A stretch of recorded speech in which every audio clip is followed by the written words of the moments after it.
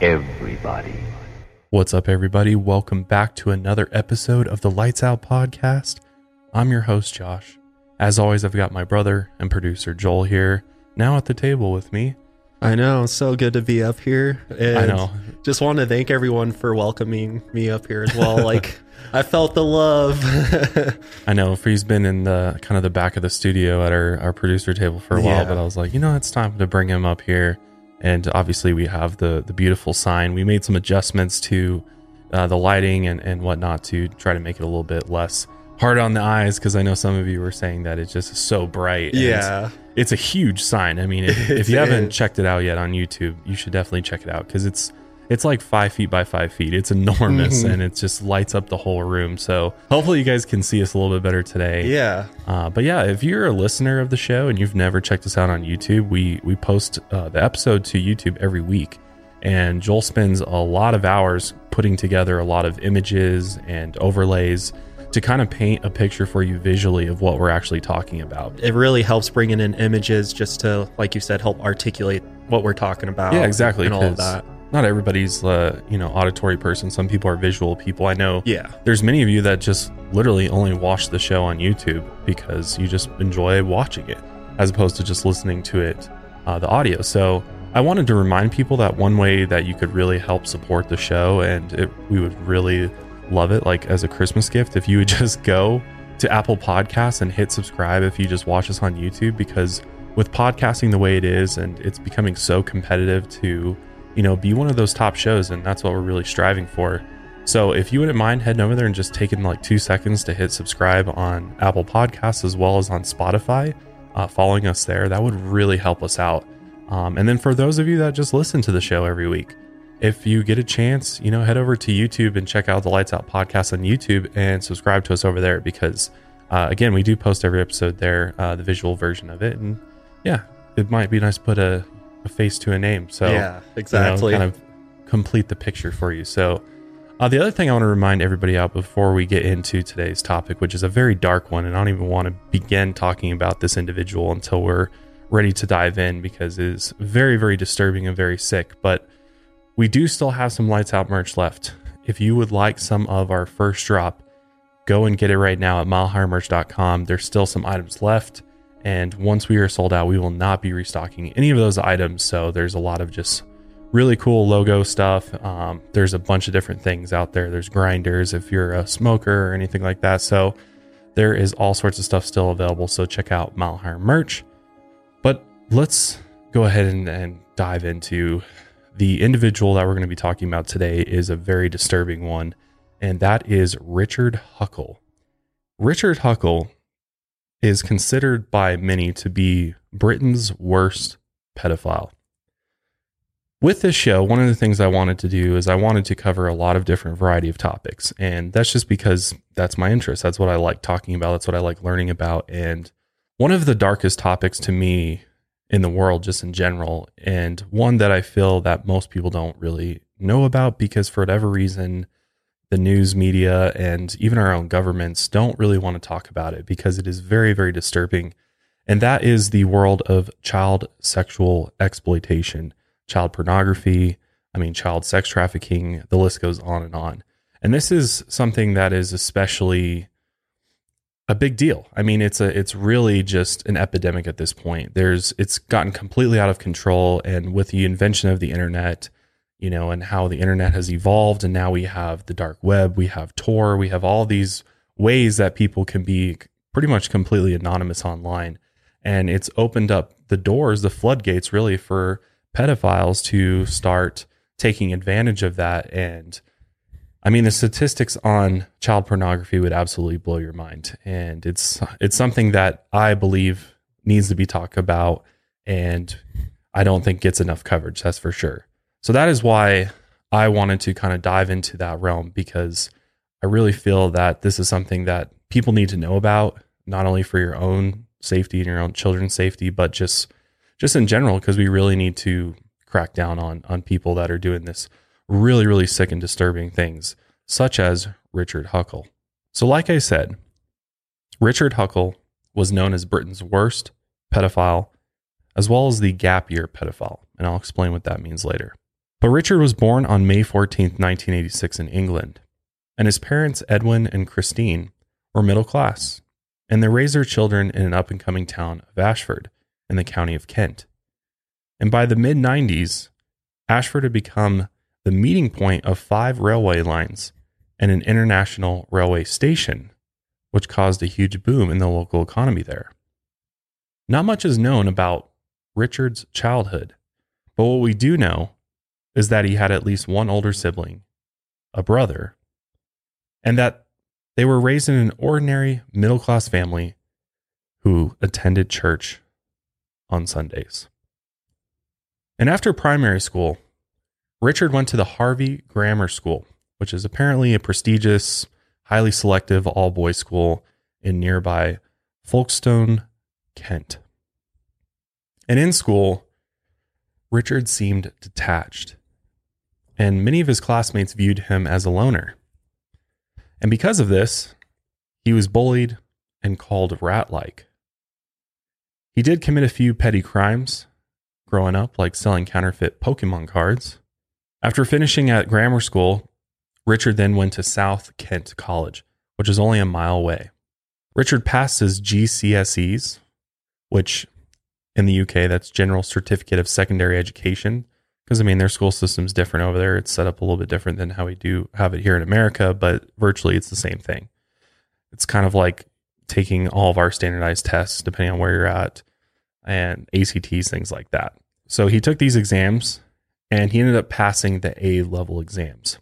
And there's a picture of him that was in the local newspaper, apparently, of him celebrating his scores. Oh, wow. It must have been really uncommon for that to happen then. It's not hugely uncommon. A-level exams is like whatever. Okay. Because then there's different levels of these exams, so it goes up from there. There's the advanced subsidiary level exams, which was the next level in order for him to move up in his education. But when he took those exams, he actually struggled quite a bit. And because he was having such a hard time with, these academic exams at the higher levels, he decided to switch things to a vocational sort of style of learning, where he started taking a course in IT and photography at Kent College. He also started working at Sainsbury's in Ashford, which is a supermarket chain in the UK. And while working at Sainsbury's, Richard mostly kept to himself. He occasionally went out with coworkers to dinners or the movies, but he was very quiet and reserved. One coworker later said he tried to make an effort to talk to Richard because he felt bad that he didn't fit in with the group. Definitely, I'm sure we've all met somebody like this, just definitely a loner. Just kind of stands out in the fact that you just notice him being completely detached from what everybody else is doing, does not participate in what the group is doing, essentially. Richard sometimes went to a church in London, and he actually attended Ashford Baptist Church. When he went to church, though, he didn't talk to many adults. He was much more interested in spending time with children. Richard was also a world traveler from a very young age. Through school, he had traveled to Germany, the US, and Canada. When he was 16 years old, he spent a month in Namibia, which is a country in southern Africa. And this trip gave him a sense of what life was like for kids in poor countries. And for his 17th birthday, he was given a digital camera, which really kind of ignited that passion for photography for him. And right away, it seemed like he preferred to take pictures of kids over adults. And he was actually asked to become the photographer for church events and baptisms. In 2004, Richard really embraced Christianity, and he actually got baptized a year later in 2005.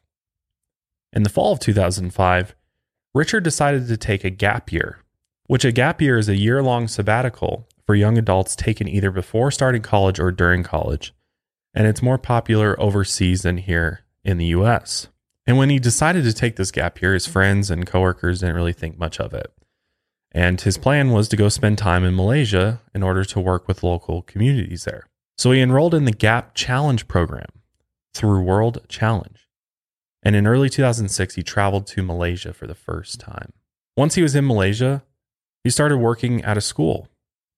And then as a Sunday school teacher at the Community of Praise Tamanwayu, a Tamil church, which Tamil is an ethnic group originally from India. One of the things that Richard would do was as he was, experiencing things in Malaysia, he would like to post them online, and he'd post his experiences that he was having and his thoughts about it. One of the things he wrote online was that after my second week of teaching there, I became passionately fond of Tamil culture and became very involved with the church and its members. I even learned to read Tamil characters within a few months and slowly began to learn some of the language. I also took trips to Brunei and Cambodia in my first 8 months. In 2008, Richard decided that he wanted to actually teach English over there. And so he enrolled in a short teaching course at the British Council offices in Kuala Lumpur. And this course gave him a certificate so that he could go and, teach English as a second language. The certificate was actually called Certificate in English Language Teaching to Adults. And after he got the certificate, it then made him qualified to start working with adult ESL students all over the world. But instead of working with adults, he decided that he was going to use the certification to move into a poor community in order to start working with children, which this was a very planned and calculated move for Richard. He knew that parents in these impoverished neighborhoods would welcome him with open arms. I mean, he's this Christian teacher after all. And it didn't take long for the parents to start trusting him with their kids, because he would take their kids to go get ice cream and other treats on their birthdays. He'd take them to church and tutor them in one-on-one sessions. Richard's abuse of children likely started when he traveled to Cambodia in 2006, although we don't know for sure. But on this trip, he had unsupervised access to 2 young sisters who were 4 and 6 years old. And this was just the beginning for Richard, because over the next 8 years, he would go on to target and abuse children entrusted to his care. He didn't discriminate by gender or age. He abused boys and girls, ranging from babies in diapers to 12-year-old preteens. Richard's youngest victim was 6 months old. What's crazy is that after that initial trip to Cambodia, where he abused those 2 young sisters, he actually went back in 2007 and stayed with the same family, working as a volunteer teacher in their village. A few years later, in 2011, though, he moved to Kuala Lumpur, which is Malaysia's capital city. And there he went to Kuala Lumpur Metropolitan University College to study IT. Richard made money working as a freelance photographer, advertising his services on Facebook. His professional Facebook page said he could, quote, capture the true feeling and emotion of my subjects to produce the most natural looking pictures. He was hired to take pictures at kids' birthday parties and then offered to take the children home after the party. And he would post the pictures he took of the young kids on Facebook. And some of his former classmates noticed that these pictures were oddly suggestive, because Richard would pose even very young kids to look and act like adult models. He also took the young children he worked with to church with him. And after one service, he was confronted by the pastor, who demanded to know why he was always with young children without their parents. And Richard said he had their permission. And the pastor insisted the children's parents accompany them. And after that happened, Richard stopped going to church for several months, because it was clear that this pastor was on to him. And he definitely did not like being around Richard. It made the pastor feel uneasy, and he felt like something was very wrong. It wasn't clear where Richard had met these children, but what was very clear was that they always seemed to be from poor areas. He eventually went back to church, though, and he brought more children with him without their parents. And without proof of any wrongdoing, the pastor felt there was nothing more he could do. Richard always had a very active online life. His most popular username was Hakul. As a moderator for a forum on SimTV, he would argue with other users. They thought Richard was arrogant and wanted him removed from the site. He also spent a lot of time on Trek World, a tourist website, commenting on pictures posted by fellow travelers. And some of these pictures were legal shots of nude or semi-nude children from villages and poor communities across the world. And Richard never missed a chance to comment on these pictures. And I mean, there's even screenshots proving that he did just that. Because if that wasn't creepy enough, he would also comment on pictures of young children that he just found attractive. For example, there's a picture of 2 what looks to be two young boys, and it says, his post said, "I did wonder about his private parts until I read the caption, though I personally feel there's little offense in natural nudity. Still, nice photo though. Cute, smiley, happy children." Very disturbing. Yeah, these comments clearly show that he is attracted to these children. Yeah.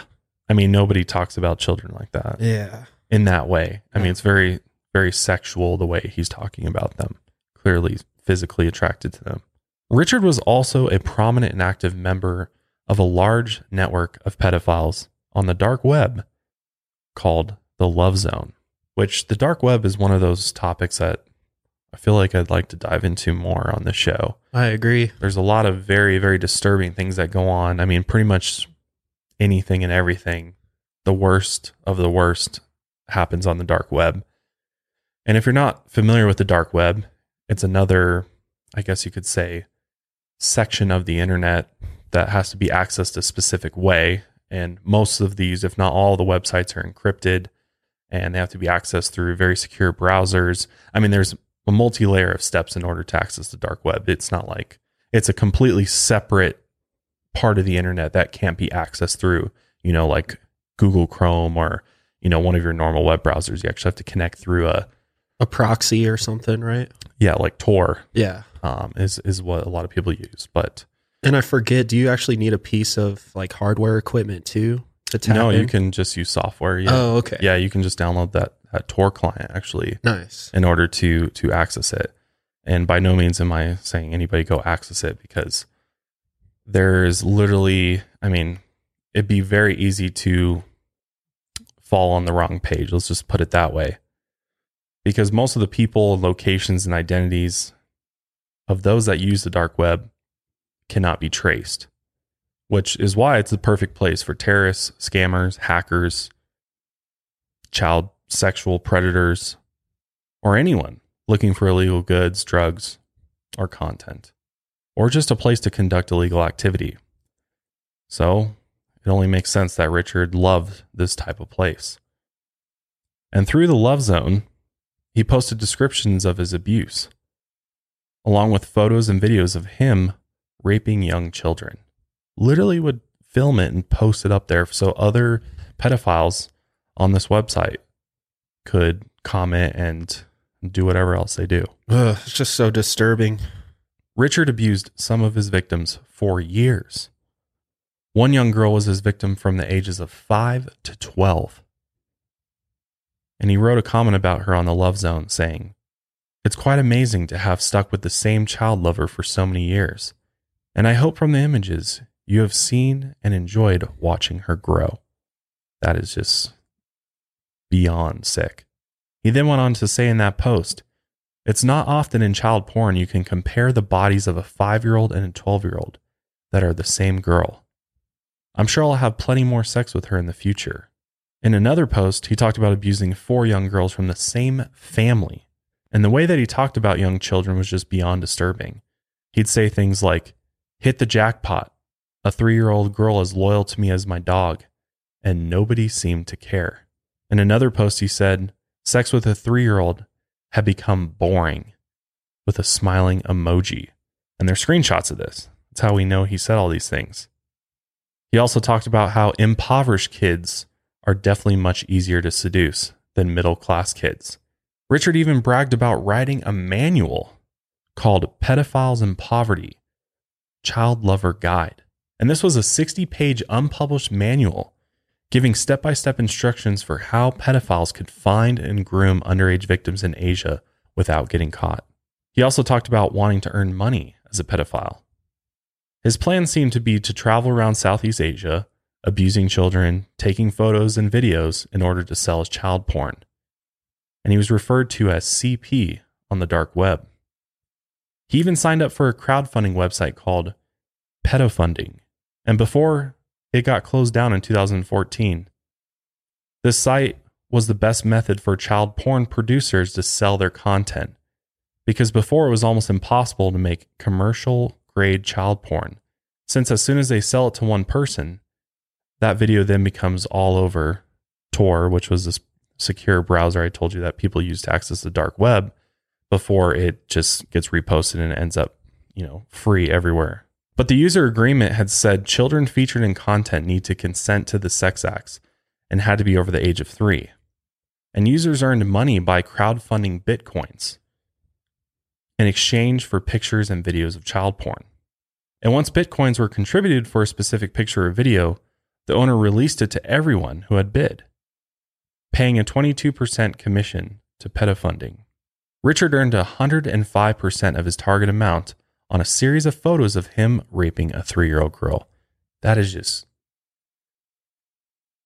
It's just beyond fucked up. Yeah, I mean, I can't even wrap my head around that. It's just so disturbing. Websites on the dark web, like the Love Zone and pedofunding, were heavily encrypted, password protected, and closely monitored by those monitoring the site.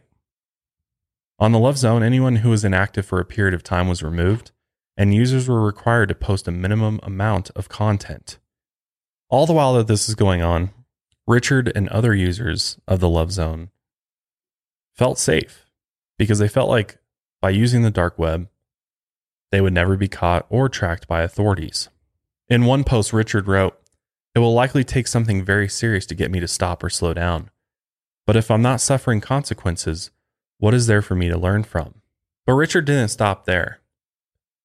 He actually developed a scoring system that he made up for pedophiles. And in this system, he earned pedo points on a depravity scale running from 1 to 15 based on sex acts he forced on children. And the scale ranged from basic to hardcore. And in just 1 year, Richard had given himself 1,305 points.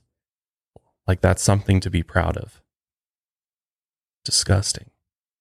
In 2013, he wrote a detailed plan to marry a young girl that he had abused from the age of 7.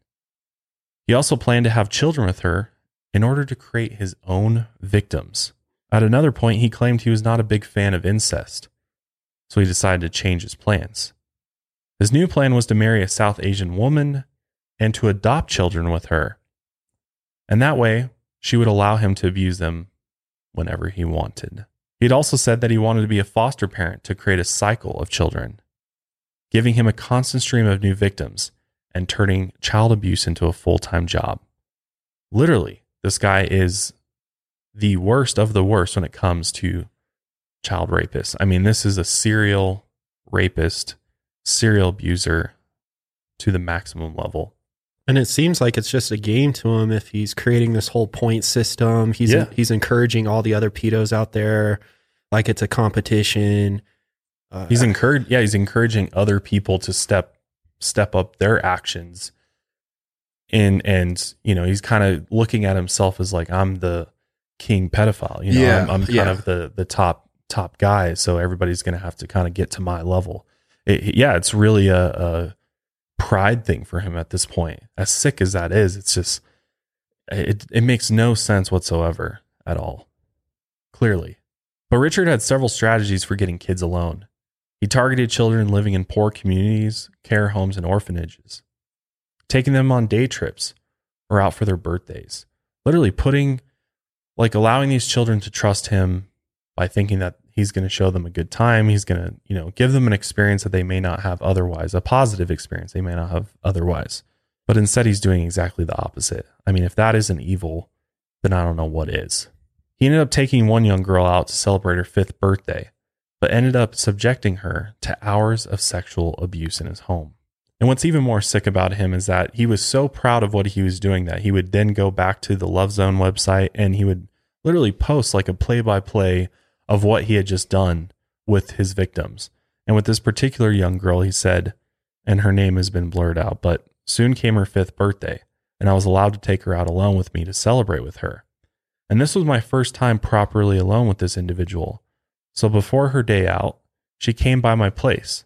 She wasn't fond of being touched, but I eventually got her undressed and had her take one for the team.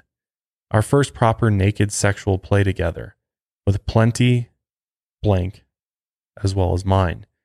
You can probably tell from her expressions that she wasn't most pleased, but that's a small price to pay when nobody else is interested in celebrating your birthday.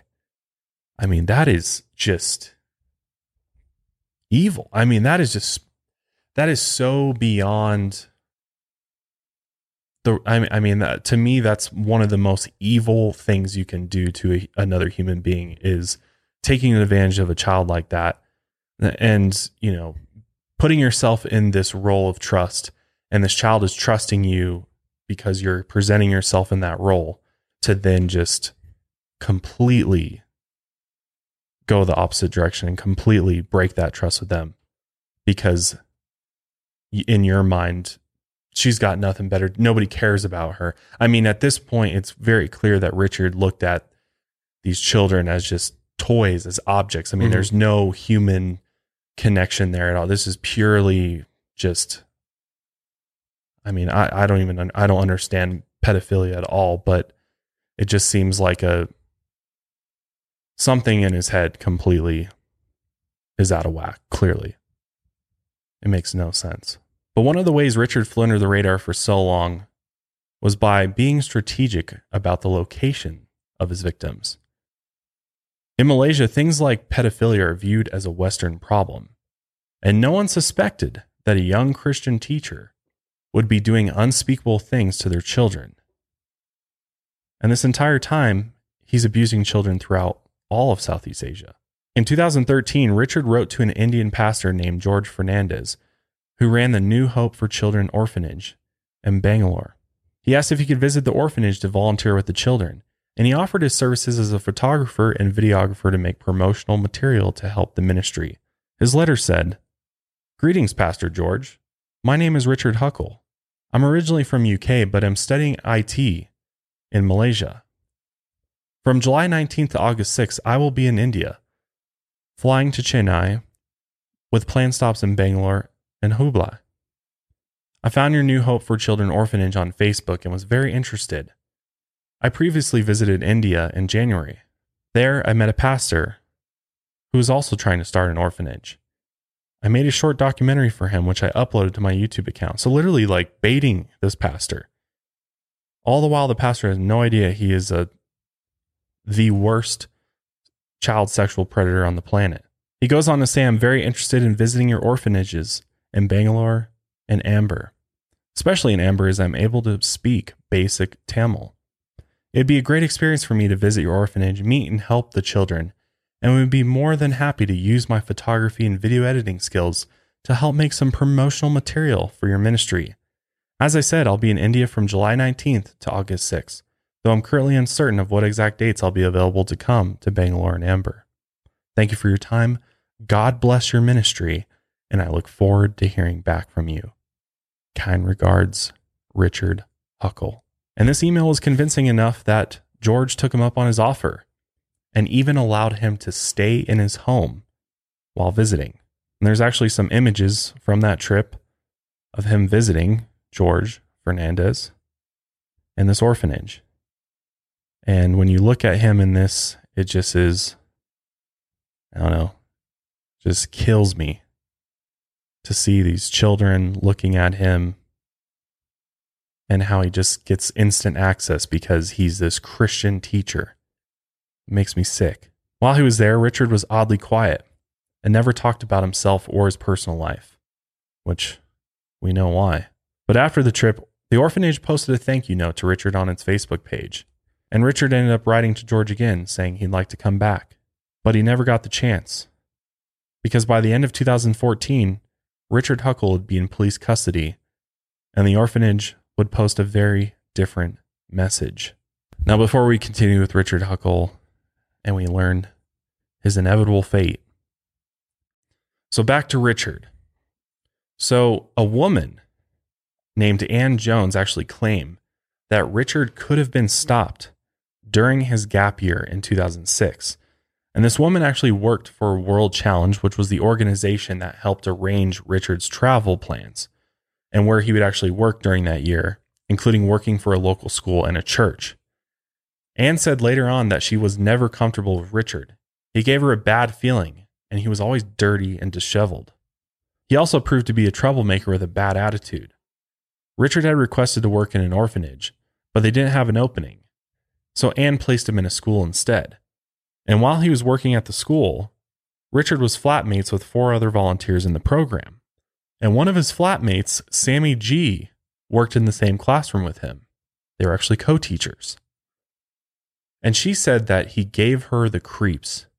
He didn't seem to have a personal life at all, and he was noticeably anxious around kids. And honestly, Richard Huckle just kind of sticks out compared to some of the other people in these programs. He really just seems like he shouldn't be there. Just based by looking at him. And, you know, take a look at him if you haven't seen him yet, because I think you probably agree with me. Yeah, his outfit is noticeably different, and his whole look. His whole look is just kind of, he just stands out for sure. He does look disheveled, that's for sure. Yeah. But his flatmate, Sammy G, wanted to give him the benefit of the doubt because, after all, Richard claimed that he was a Christian. She said he was quiet and avoided interacting with anyone at the school. She also noticed that he always had a camera with him. Even while they're supposed to be teaching, he was always preoccupied with taking pictures. And it did take long for Sammy to become fed up with Richard because obviously he wasn't doing anything other than taking pictures creepily at school. So she reported him for not doing his job. And a parent had also reported him for not completing his job duties. So he was ultimately asked to leave. And Richard went to Ann Jones and told her he didn't want to leave the program altogether. He said he was a devout Christian and wanted to work in a church. So she placed him in a local church, and he quickly rose to the position of Sunday school teacher. It wasn't long before Ann got a complaint from a parent about Richard smacking their child. Other parents said he was violent and often forcibly removed kids from the classroom. At one point, Ann met with the pastor and his wife to tell them about the complaints from parents and that Richard had to go. The parents wanted him fired and sent home, and they agreed. And Ann told him to leave the Gap Challenge program. But within a week, he was reinstated, a simple act that likely made Richard feel invincible, like he could never be caught, and only made him more bold and careless to take his crimes to the next level. Ann didn't know why he was reinstated until years later, and she now lives with the guilt of all the children who were abused by Richard. So literally, red flags everywhere. Mm-hmm. He's being reported by parents. He's abusing their children. And yet, for whatever reason, he's not kicked out of the program. He's not sent back home. I mean, at this point, he should be facing criminal charges, most likely. But yet, they just kind of allow him to keep going on. And he's a Sunday school teacher. That's the most crazy thing to me is that he's literally a Sunday school teacher, and yet he's the devil. He's literally the devil, right? In sheep's clothing or sheepskin, wherever you want. Like he's literally, he's the devil in Sunday school. Yeah, definitely scary thought that he's leading all these children, in the classroom. And yeah, it's wild that a lot of this could have been avoided if he had actually been reprimanded and kicked out of this program. And it must have just been his whole image of being a devout Christian that maybe the church felt like they needed to forgive him, because I know forgiveness is big in the church and stuff. So I don't know though. Even I feel like most churches would be like, yeah, you're doing this to children. Yeah, you got to go. Yeah. I don't know. I don't know what's going on there. There might be more to that story that we just don't know. And that's kind of the case with this whole, with Richard in general, is that there's a lot of things that have been kept under wraps because I think there's a lot of people that do feel guilty and feel responsible for all the abuse that Richard did, and nothing was done about him. Until 2014, when Richard was finally back on someone's radar as an abuser. A specialized branch of Australia's Queensland Police Service called Task Force Argos was investigating child pornography rings on the dark web. Argos spent 10 months searching for the real identity of the founding member of the Love Zone. The member used a unique greeting in posts, Hayas. They found a fake profile that also used this unique greeting, and it had been created to befriend children online, but it didn't have any identifying information about the person controlling it. And while scouring the profile, an officer found a license plate number on a pictured vehicle, which led them to Shannon McCooley. And Shannon was a care worker from Adelaide, South Australia, and the police got a warrant to search his home. When they came in, he was actually logged into the Love Zone, which proved he was a user. And after matching a freckle on his finger to a man abusing a child in an uploaded video, they identified Shannon as the founder and administrator of the Love Zone. And once they had him in custody, the police then gained full access to the website and started posting as Shannon to keep his account active, basically doing like a sting, which this gave them time to conduct further investigation in order to identify more pedophiles and victims. And as a result of this operation, they were able to rescue a total of 85 children and arrest hundreds of pedophiles. And one of the most sickening and prolific users of this Love Zone was Richard Huckle. They tracked down his real identity and started monitoring his profiles on legal websites. Richard posted on Facebook that he was going home to England for Christmas. So Argos alerted Britain's National Crime Agency, which investigates organized crime, especially the creation, possession, and distribution of child pornography. And on December 19, 2014, officers from Britain's National Crime Agency met him at Gatwick Airport in London and arrested Richard. They then questioned him about his involvement in the Love Zone and started searching his phone, laptop, and hard drives. And from what they could access, the police identified 29 victims and found 20,253 indecent photos across his hard drives. But they believe there are so many more victims and a ton more content that they just can't access. On one series alone, there were 249 pictures of Richard raping a young girl with a bottle. Richard refused to help the police access his laptop or areas of the hard drives that were encrypted and password protected.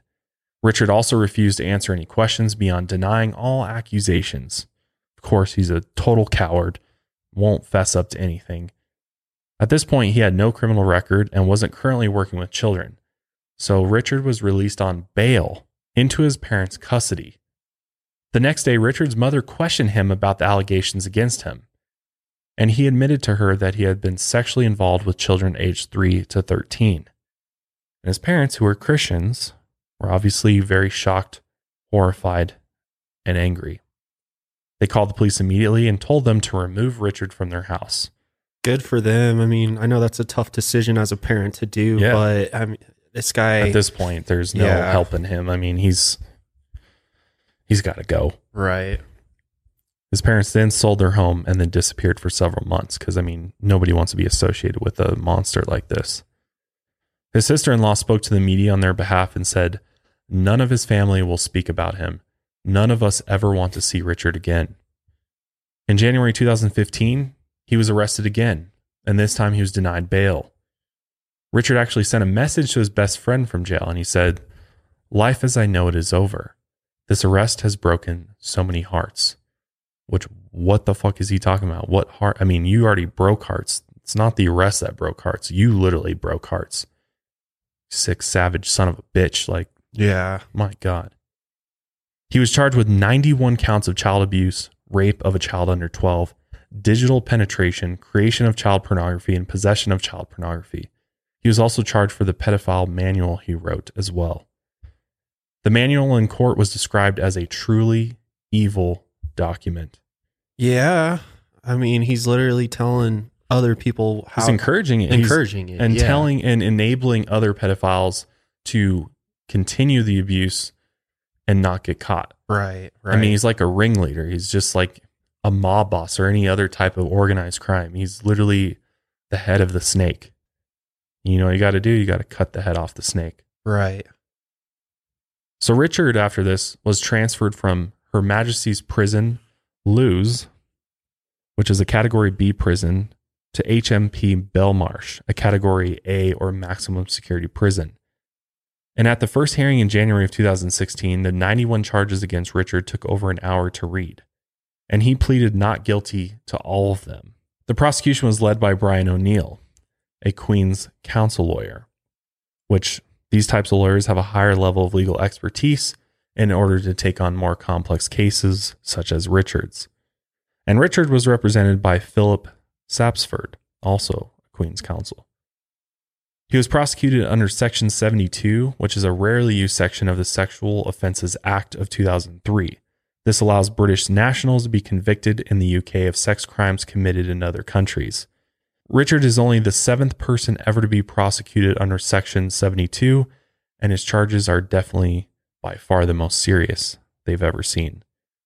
Prosecutors planned to present the evidence in 3 separate trials, but it was too graphic and horrifying to expect one jury to study all of it. And what's crazy too is that throughout all of the trials, they never brought any of the victims forward to speak about their experiences with him. And the reasoning for this was because they just felt like it would be way too, the things that he did were way too graphic. It was already traumatic enough that the last thing you'd want to do to these poor children is to bring them in and have them relive everything while they try to explain what had happened. And so, and they didn't need that. They had enough evidence just based on what they found on his hard drives and everything else that they discovered once they had him in custody. But the next hearing was in April 2016, and Richard requested to see the evidence against him. And once he saw the evidence they had against him, he changed his tune. He ended up pleading guilty to 71 charges, 14 counts of rape of a child under the age of 12, 5 counts of digital penetration of a child under the age of 12, 31 counts of sexual assault against a child under the age of 12, 6 counts of grooming of a child, 13 counts of taking or making indecent images of children related to the 20,000 images of his laptop, 1 count of advertising indecent images of children, and 1 count of arranging or facilitating child sex offenses. Prosecutors also requested that the additional 20 charges lie on file, which meant that they wouldn't be charged at this time, but could be at a later date. Plus, they didn't want the jury members to have to view even more graphic evidence if it wasn't necessary. Judge Peter Rook granted the request, and many of the charges Richard pled guilty to already carried a maximum life sentence, so it wasn't in the public's best interest to pursue the other 20 charges. And while he was in custody, Richard spoke to a psychiatrist and allegedly said that he wanted to put his madness behind him and that he was ready to settle down, preferably with a South Indian woman. The psychiatric report also noted that Richard had been depressed when he was a teenager and that he had limited sexual experience with adults. The psychiatrist also said that this was the most extensive case of child sex crimes he had ever seen. Both of Richard's parents came out of hiding to make witness statements to support the prosecutor's case. Man, I give them mad props for that, to come out against your child, and as you should in this case. But as a parent, like Joel said, it can be difficult to, take the other side when it's your child that's in trouble. But in this case, I think there's only one right side to this. The trial sentencing phase lasted from June 1st to June 3rd, 2016, and Richard was officially sentenced on June 6th. Richard's lawyer, Philip Sapsford, read a statement on his behalf during the sentencing hearing. And in the statement, Richard claimed he didn't understand how serious his crimes were. He said he misinterpreted attention from children because he was insecure with women and immature. Don't buy that at all. Excuses. Seriously. He was quoted as saying, "I really understand and acknowledge the true scale of damage it caused to the Malaysian community. I had hoped to escape this mundane life of solitude in the UK, yet was overwhelmed by the attention I received in Malaysia. I completely misjudged the affections I received from these children. My low self-esteem and lack of confidence with women was no excuse for me to use these children as an outlet. I am open and eager to rehabilitate from this offending behavior. I don't want to become a martyr to sex tourism in Malaysia. This was all my doing as a consequence of my immaturity, and I'm truly remorseful." Now, do you believe that for 1 second? Not at all. That he's truly remorseful? He's just saying what they want to hear. Yeah, because at the end of the day, this guy's a master manipulator. He's a major narcissist, clearly.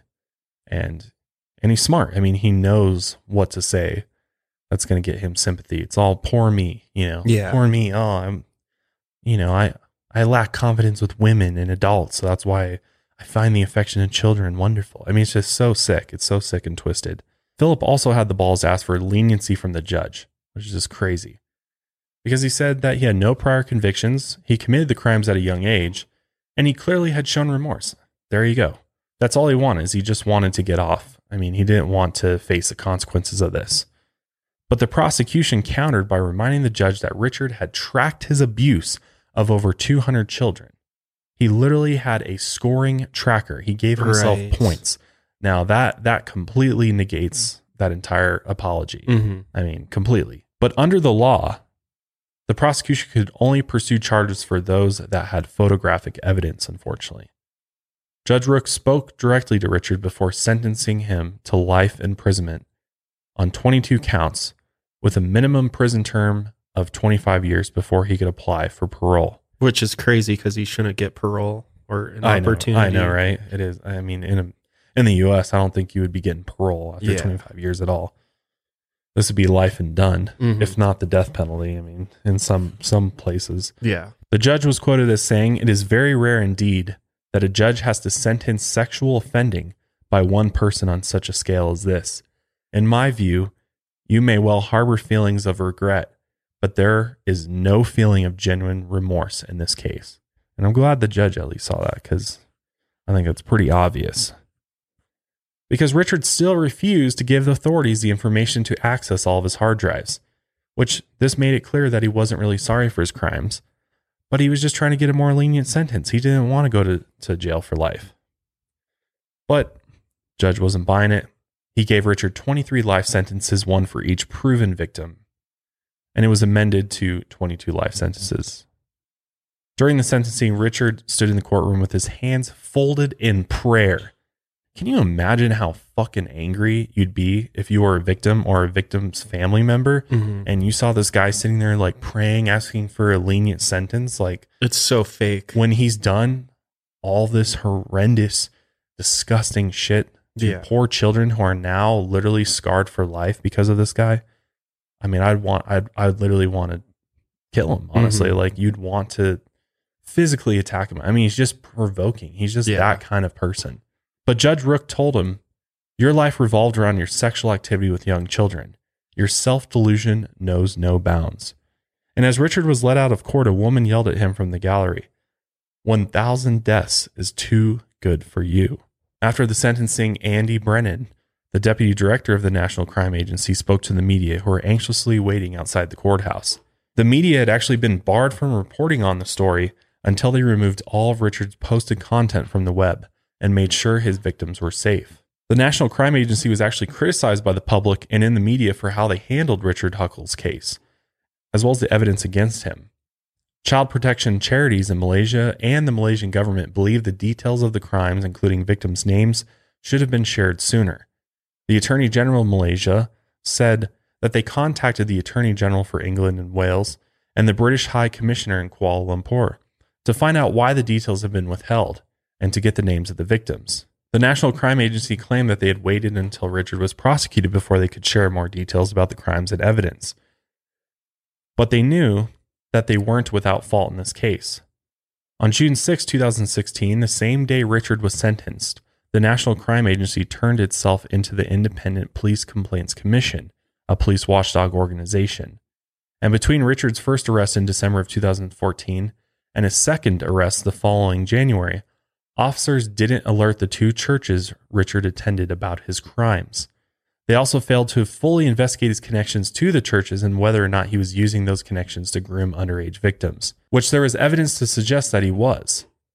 Richard talked about having contact with the child through a London church in his blog, and he even said he had been to the child's home, which public criticism led the National Crime Agency to voluntarily refer the investigation to. Basically, all of these different organizations, both in Britain and Malaysia, were all kind of pointing fingers at each other like, why didn't you do more?